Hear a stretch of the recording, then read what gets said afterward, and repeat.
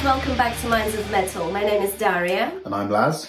And welcome to one of our classic album reviews. Yeah, this is the series where we take a look into the back catalogue of heavy metal albums and pick out and review and discuss the ones that, well, the most famous and important ones that made the genre what it is today. And today we're bringing you Rainbow Rising. Before we begin, please don't forget to like this video. It really helps us promote the channel. Also, we'll be very happy if you subscribe and join our Minds of Metal community. And don't forget to leave a comment. It again really helps us promote the channel. And don't forget that we've got a dedicated podcast available as well. So the audio from the videos you're hearing is extracted, put onto the podcast for you guys to hear if you don't have time to watch the video. We're available on Apple, Spotify, Amazon, and any other podcast providers you can think of. Okay, so why don't you give us some quick facts about the album?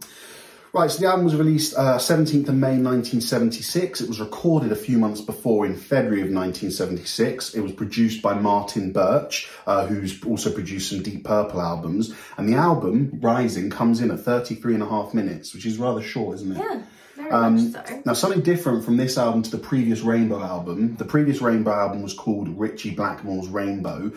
But after that album, going into this album, Ritchie Blackmore only kept Ronnie James Dio from that previous band. He then invited, Jimmy Bain on bass, Tony Carey on keyboards, and Cozy Powell on drums for the newly formed Rainbow. Okay, so track 1 is called Tarot Woman.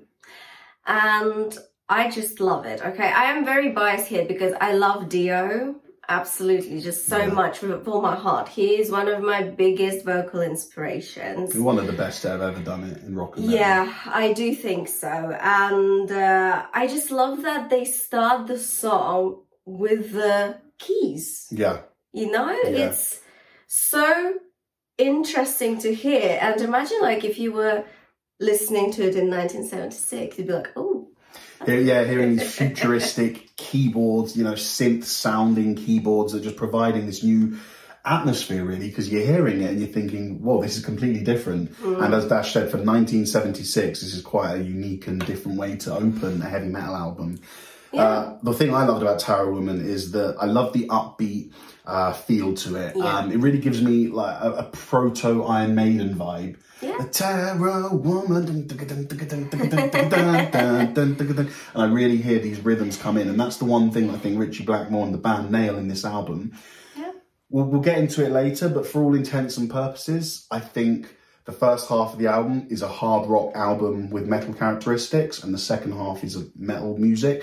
But I think it's the likes of these rhythms that we're mentioning and talking about, which is what accentuates the metal feel to the first half of this album. Yeah, absolutely. And you actually already mentioned Iron Maiden. And I was going to say that I can really see Steve Harris taking a lot of inspiration for his songwriting for Maiden. That's right. And obviously Iron Maiden formed a year before this album came out, and they were writing music and preparing. Yeah. So yeah, why not? For the first album, which was 1980, wasn't it? So there you go.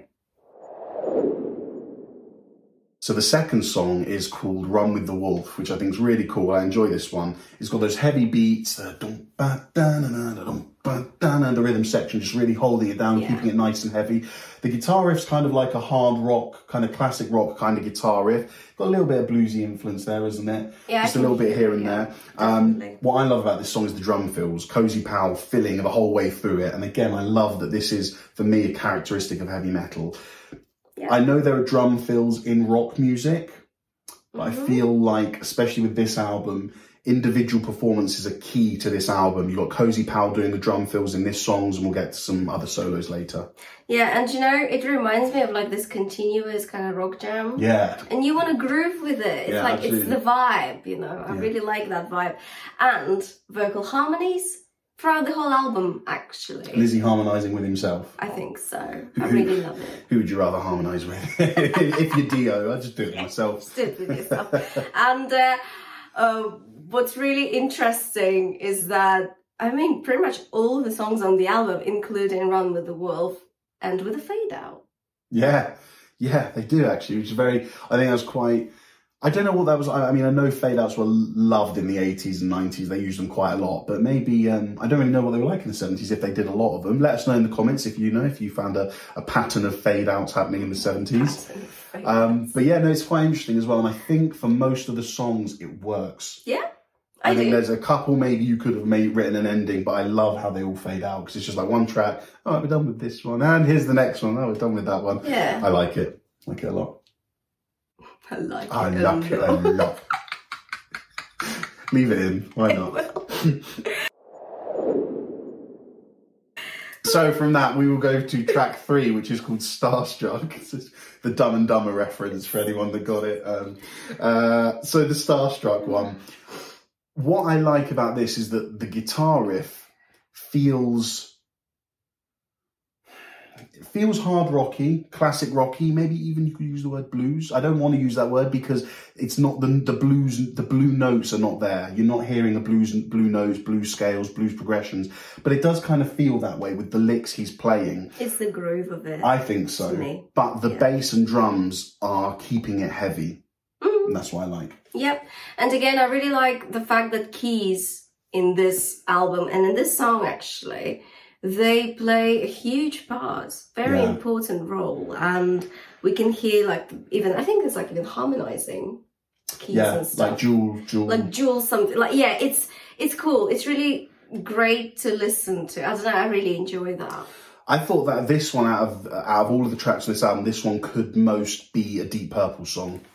As in, I can hear this somewhere on a Deep Purple album, which I thought is cool. But then again, that's obvious because you've got the Ritchie Blackmore influence coming in. And I think actually talking about the next track, which is Do You Close Your Eyes, it's continuing that vibe. Yeah, isn't it? Yeah. With Do You Close Your Eyes. That's a tongue twister. Let's say that. Do you close your eyes? Do you close your eyes? No, we put the with in front. With Do You Close Your Eyes? With do you close your eyes? With Do You Close Your Eyes? With Do You Close Your Eyes? Sorry, guys. I heard a big influence, for example, of this glam metal stuff. Def Leppard, kind of like a bit of Motley Crue. Just accessible. Yeah. Accessible, nice choruses, but it is heavy as well in its place. You know, like I said before, I feel like these first 4 songs are kind of hard rock songs with metal characteristics / influences. But yeah, what do you think about this one? I think it's just continuing the same vibe. So I don't really have much to say about it. Like you've said it all, really. Yeah. So, I mean, can we just go to Stargazer, please? Yeah. Can we please talk about Stargazer? Go for it. I love that song so much. It's probably one of the first songs I learned, like rock songs, to sing when I started singing rock and metal. And I think it's just, obviously, we can't ignore the vocals. It's all centered around the vocals here. Yeah. It's the epic Dio performance. It's just a huge track. How famous is it? It's it's still out there, isn't it? Yeah, but I think it should be more famous. I think this is one of the most important heavy metal tracks of all time because this was one of the tracks where one of the first these hard rock heavy metal tracks where it's 8.5 minutes long. Yeah. This gave bands like Iron Maiden the license to go on and write 8, 9, 10-minute songs. And it's because guys like Blackmore and Dio and the rest of the band said, well, screw it, we'll try. You know, we'll have a go at it. And I think the keys and guitar parts, you know how it's not at the background, it is very much around the vocals as well, but it's so important. Like, I really listened to it yesterday properly, although I listened to this song so many times, but I listened to it focusing on the guitars and the keys and the instrumentation. And all the scales that the keys play and the guitars. It's like this Mid-Eastern vibes. Yeah. It's just so interesting, so intricate, and actually quite complicated. Well, that's a great point you make. It's worth coming on to the next section, which is talking about classical music, which I didn't think... You guys didn't think we'd do that, did you? But classical music has a huge part to play in heavy metal, and I'll explain why. In the end of the 60s, going into the 70s, you've got progressive rock happening. You've got bands like Emerson, Lake and Palmer, Genesis and Yes doing their stuff. Now, what they are is they're a rock band with classical music influenced. Keith Emerson from Emerson, Lake and Palmer, he was a classical piano player. Listen to any of their tracks and you'll hear the classicalness in his playing. Now, after those bands kind of got bigger and sort of became more prominent in the rock world, Ritchie Blackmore has this fascination with neoclassical compositions, which is basically, like Dash said, using these odd scales that you wouldn't normally hear in rock and applying it to his rock music. You can hear this in Stargazer. The solo he plays after the second verse is in B Phrygian dominant. I knew it was Phrygian. We don't need to explain what it is. It's just another scale that's not normal. You normally hear major scales, minor scales, blues scales, pentatonics. These are odd scales. We're not going to go into the. Oh, please let's not, because it's pain of my uni life. Yeah, it's tough to understand unless you sort of a guitarist. You can sort of fully picture all the notes. Yeah. But why this is important is because this is where I feel the album turns into a heavy metal album, an out-and-out heavy metal album.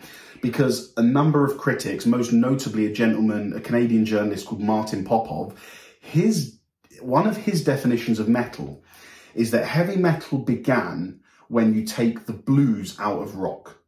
And then the part I'm adding to this is when you add classical in. Because don't forget, the year before you got Zeppelin doing Physical Graffiti. And whilst that album is just a rock album, you can still hear Zeppelin's influence from the blues coming in. There's a number of songs which have some bluesy progressions, bluesy tones, bluesy rhythms. Whereas Rainbow, on the other side, they removed that blues, just like Sabbath did, just like Atomic Rooster did, Uriah Heep, all these bands, they took the blues out of their music, and that's what makes it metal. But the part I like is that Blackmore took the classical in. And, because of the strings in the end. The strings in the end, but the more appropriately, like you said, the scales they were using. The solos throughout the whole of Stargazer, they're not bluesy solos, which is like, if you listen to a Jimmy Page solo, quite bluesy. Whereas check out a Ritchie Blackmore solo, way more classically inspired. I mean, I read something yesterday that the Smoke on the Water riff by Deep Purple is like a melody from Beethoven, one of Mozart's symphonies reversed or something like that. What? Ritchie Blackmore was hugely into his classical music, and you can hear it in such a fantastic way, because I'll put it very simply, what you're hearing in his guitar playing and what's he called, Tony Carey's keyboard playing is classical melodies, notes, scales, arpeggios, whatever. You're hearing it in a rock band format. Yeah. Sorry, I'm just trying to reverse Smoke on the Water in my head, singing. So dun dun dun dun dun dun. I would be forever trying to figure out which Mozart symphony it came from. But it's really interesting. Yeah. I really have to check that out. But yeah, I love the string section, and it just brings that epicness into it. I mean, it was already epic, like it needed to be more epic. It really didn't, but it just brings even more, and you're like, well, the thing adding that, so that was the Munich Philharmonic Orchestra, for anyone that doesn't know. This then opens up another can of worms with this album, which is that this actually could be considered. Actually, I'm not going to say the whole album, I'm going to say the two tracks, Stargazer and A Light in the Black. These tracks could be considered the founding fathers of power metal. Oh, I could see that. Yeah, definitely. Why didn't you explain what power metal is? So power metal is traditional metal elements played faster with in some cases a symphonic element. So like the classical orchestra playing. And traditional metal elements being? Well, stuff that Sabbath would play. Yeah. Heaviness, doomy, no blues. Yeah. It's check out our episode on Black Sabbath album, because we did the Paranoid album. Yeah. It's a lighter, faster, more uplifting feel. There's a song called Through the Fire and Flames by a band called Dragon Force, and people will have a go at me because that shouldn't be the number one power metal song, but it's the number one that comes when I think about it. And you listen to it and you want to smile, that there is a positivity to it. There is a happiness. It sounds nice to listen to, but it's still heavy, fast metal. And that's what the power metal side of this is. Anthemic choruses. Yep. Faster playing. fantasy subject matter. Now that's a huge, big deal. That is a huge deal. This album, I don't want to, hold on, we'll go back to that. I don't want to say too much. We will talk about lyrics as well. Like I said, the lighter, faster, more uplifted feel, but with still heaviness in the instruments and the rhythms and dissonance in the chords and harmonies because it's heavy metal. Yeah, and you know what I think you mean by saying that it's happier? I think you mean it's like it's empowering. It's like you want to go like hell yeah. No, I mean that it's nice to listen to. Listen to the first song of Black Sabbath's first album, and it's like, oh, this isn't nice to listen to. Whereas the other ones, that Dragon Force one is the best example because you listen to it. It's heavy, it's fast, it's speedy, it's full of solos, but it's nice to listen to. It's pleasant. You can put on that Dragon Force song with your family around, and they'll be like, oh, do you know what? This isn't too bad. Family gathering. Whereas you couldn't put Sabbath on, if you know what I mean. I see what you're saying now. I do. I kind of thought that you went in another direction there, but no, you didn't. Okay. The thing I mentioned before that we'll get back to is the lyrics. Do you want to talk about the lyrics of Stargazer? Oh yeah, it's like about a wizard who there's something about a tower built, like there was a tower being built or something. Yeah, so he enslaved a bunch of humans to build this tower for him so that he could get closer to the stars. And it's an odd thing. Maybe Dio did write them, but what's important is the fantasy element of it, and you've got it throughout the whole album. A tarot woman is a woman who reads cards to determine your future. True. Run with the wolf. You know, I don't literally think he means go to bloody Siberia and run with a wolf. I think he means a mystical wolf, a fantastical wolf. A Light in the Black, we'll get there, but that is a sequel to Stargazer. It's a song written from the point of view of the humans after the wizard fell. Sorry, spoiler alert. The wizard fell, and what A Light in the Black lyrically concerns what the humans did after he fell. And another fade out, can I just say that? Another fade out, yeah. Another fade out. But it's really important, those lyrics, because it signifies, and check this out, this is going to make you laugh. This signifies the beginning, so I've read, of castle metal. Okay.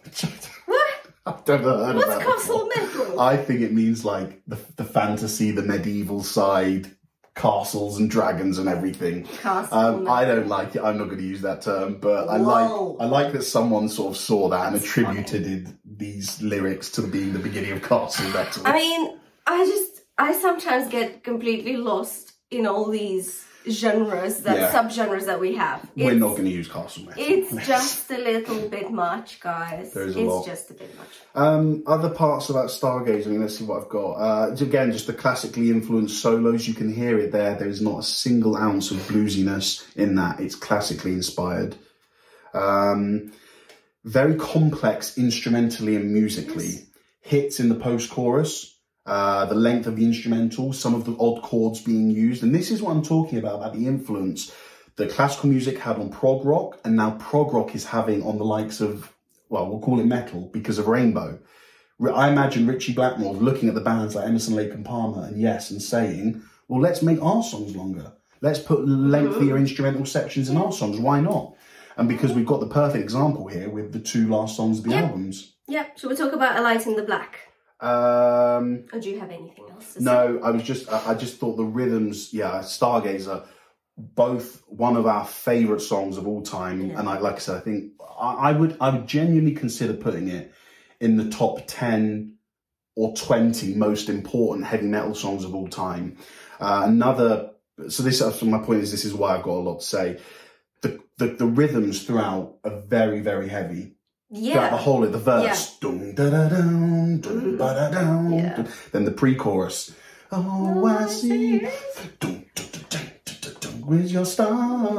And then again, everything chorus, the bass during the guitar solo, just this constant heaviness rhythmically being delivered. Yeah. The only other thing I had to add about this song was the keyboard. You mentioned it in Tarot Woman, is that the keyboard plays a huge part. Forget the soloing. Listen to the keyboard in the pre-chorus. It's just sat at the back playing one or two notes in a very sort of, it's almost like harmonising Dio's melody, not properly, but just a little bit. Yeah. And I just think it's fantastic. It adds such atmosphere, such another texture, another layer. It's almost like if the keyboard was removed, I'd consider calling this a rock song for that pre-chorus. I think it just adds so much in that It section. does. It does. And What a I'm song. I'm just playing it in my head now. I Yeah, get absolutely. goosebumps. Oh, Look at him, you he's do? singing. I Oh, get my goosebumps word. every time because I think of that Oh, ending sweet. where he's just vamping, you know. Yeah. To see him fly, Yeah. you don't know why. Yeah, On the horizon. yeah. Just coming home. You do it, power metal. It's like coming It home. is. You want to just like be like, Yeah, my eyes are bleeding. Anyway, like let's stop Stargazer. we can go on and on about Yeah. Stargazer. Really.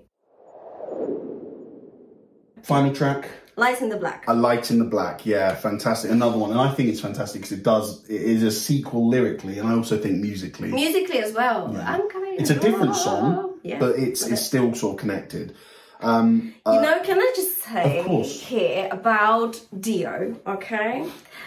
I think it's just sort of, it's a great place to sum up his vocal performance just on this album because You've heard it all. you've heard it all Yeah. and it's very conversational phrasing because he is telling us a story with these awesome bells. So there's Yeah. this kind of storytelling and there's bells, you know.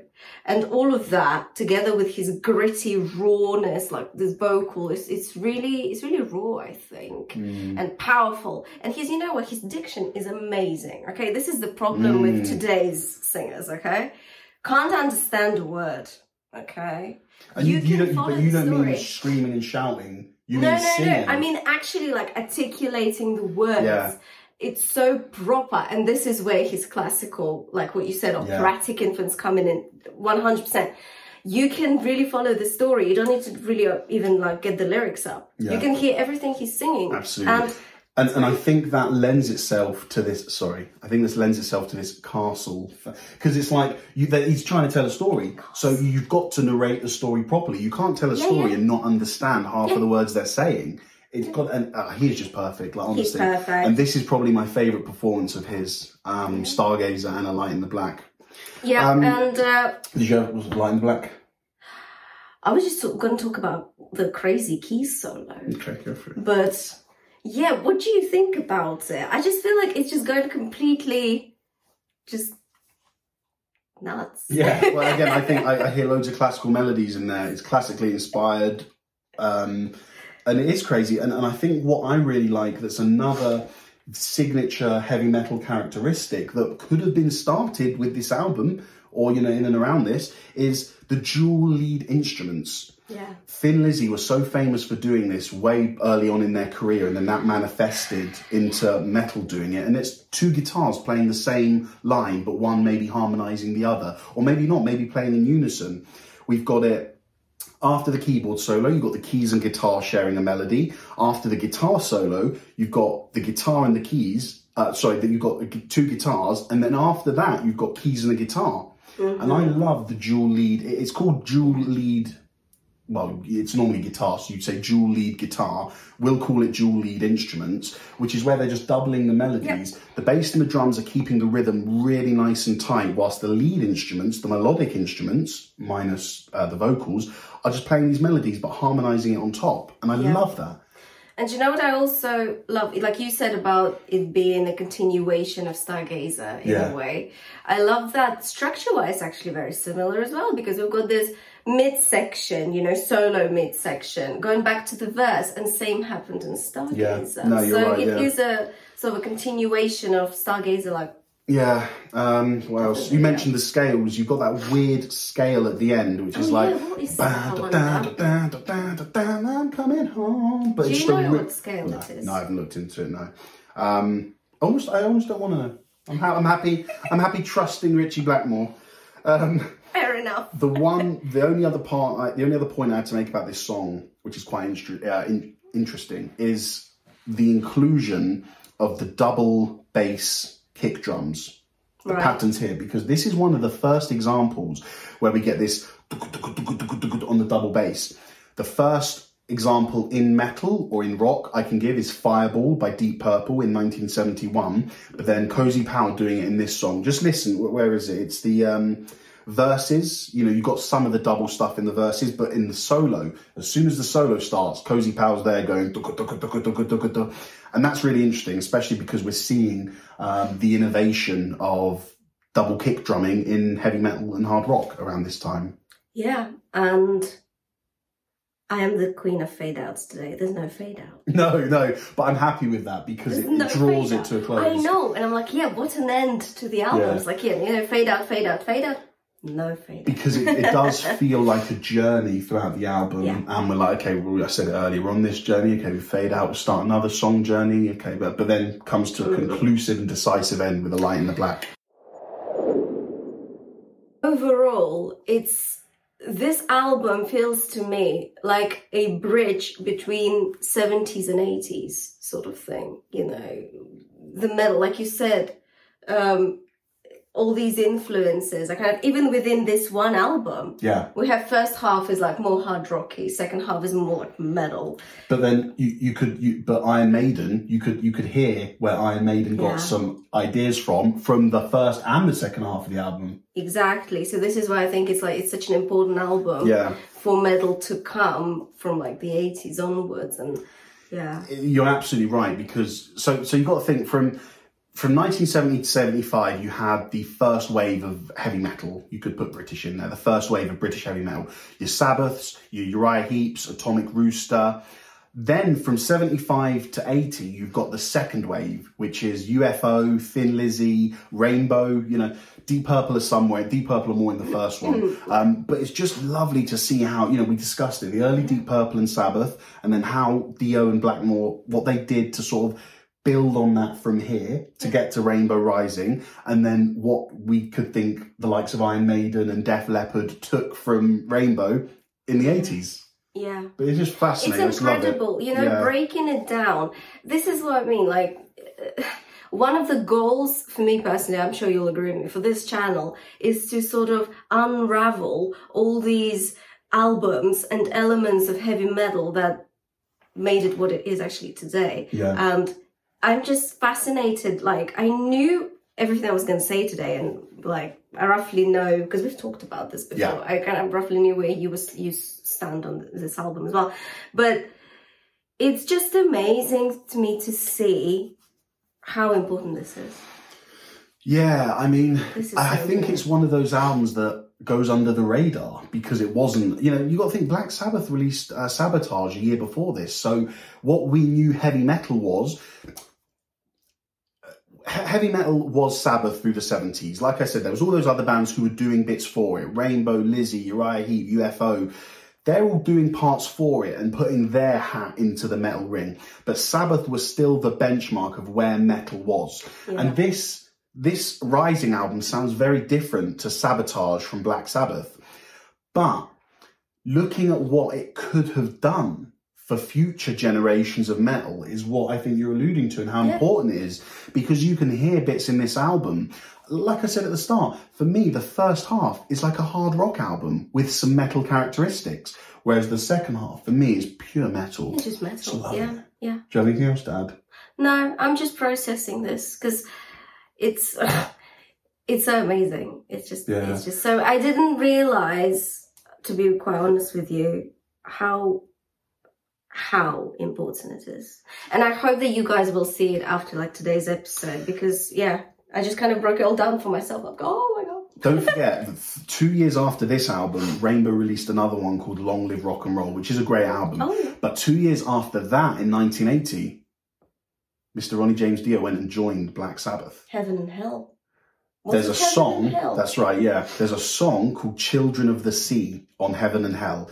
Listen to Stargazer and then listen to Children of the Sea by Black Sabbath, and you'll hear what Dio was able to bring. And like I said, Sabbath were the benchmark of metal. So even in 1980, when Heaven and Hell came out, although Ozzy left and Dio came in, they were still what metal is. Yeah. So how does the biggest band on Metal Earth, how's the biggest band on Earth? Did I say on Metal Earth? You can say that. Imagine how the biggest metal band on Earth adding a classically trained singer when you've had Ozzy in your band for 10 years. What did that do for metal? That's where I think the likes of power metal grew, because you listen to a lot of power metal bands and they have very symphonic, operatic singers. I mean, you know what, let's not even go that far. Bruce Dickinson. Yeah. That's just one easy example to use. Yeah. Brilliant. I got one more thing to add, and that is the album cover. Because I think it is metal as fuck. Because... Oh, now you swore we have to put the E thing. That's okay. We could just blur it, put a line across it. Okay, it doesn't matter. A rainbow. A rainbow is not heavy metal. A rainbow is all lovely colours. Oh, when the rain falls and it's sunny, but when the rain and sun falls and the rainbow comes, oh, it's lovely. How do you turn that into, like, heavy metal? Well, what you do is you get an arm crunching it, surrounded by gothic, fantastical mountains and skies. Yeah, it is really wicked. Cool, it is. I'm just again looking at. I'm gonna put it on the screen so you guys can see it. So. Essentially, almost makes the album heavier for me. Yeah. Because when I'm listening to Stargazer, I've got the image in my head of this hand crushing a rainbow. I love it. Everything about this album. I think it's a genuinely outstanding album, and I think it unfortunately doesn't get the praise it deserves. And that might be because of the first 4 songs. Although they're great songs, there's nothing ultra special about them. It's the last 2 songs where the specialness, the innovation, the proper metalness is solidified. You know, I think it's one of these albums where people who are really into music and studying music and musicians as well, I think this album gets a lot of recognition from the people kind of in the music circle per se, and not for like just the audience, you know, the people who just listen, you know, the listeners. But thank you for being with us today. Yeah, let us know your thoughts on the album. I mean, I think it's pretty... I know everyone loves Stargazer. Yeah. Another quick thing to add, I will be quick, is that if you go on the Wikipedia page of Rising, take a look at everyone who's covered a song from that album. They're all metal bands. They're all metal bands. You're not seeing some rock band cover it. They're all metal bands. And that, to me, is the final piece of evidence to show that this is such a hugely important heavy metal album. Love it. Thank you so much for being with us. All right. Have a metal day. Do you have anything else to say? No. No, I'm just like... I thought we were going to do the normal comments. No, let's do it. No, we did that at the start. Yeah, but still, guys, like our video, please, if you haven't yet. Have you enjoyed this episode? I mean, I've enjoyed it so much. I hope that kind of showed as well. Let us know your thoughts. Like, subscribe, share with the Rainbow fan. The band, not fans of the Rainbows outside. But yeah. What are you saying? I don't know, some people like rainbows. Whatever. I like rainbows. Oh man, what is this? What are we doing? Honestly. Oh, and now I'm just gonna rip our backdrop. Look, guys. This has been very informal, can I say? I like it like that. Yeah. A few laughs. Yeah, brilliant. We'll see you very soon. Have a metal day. Have a lovely day.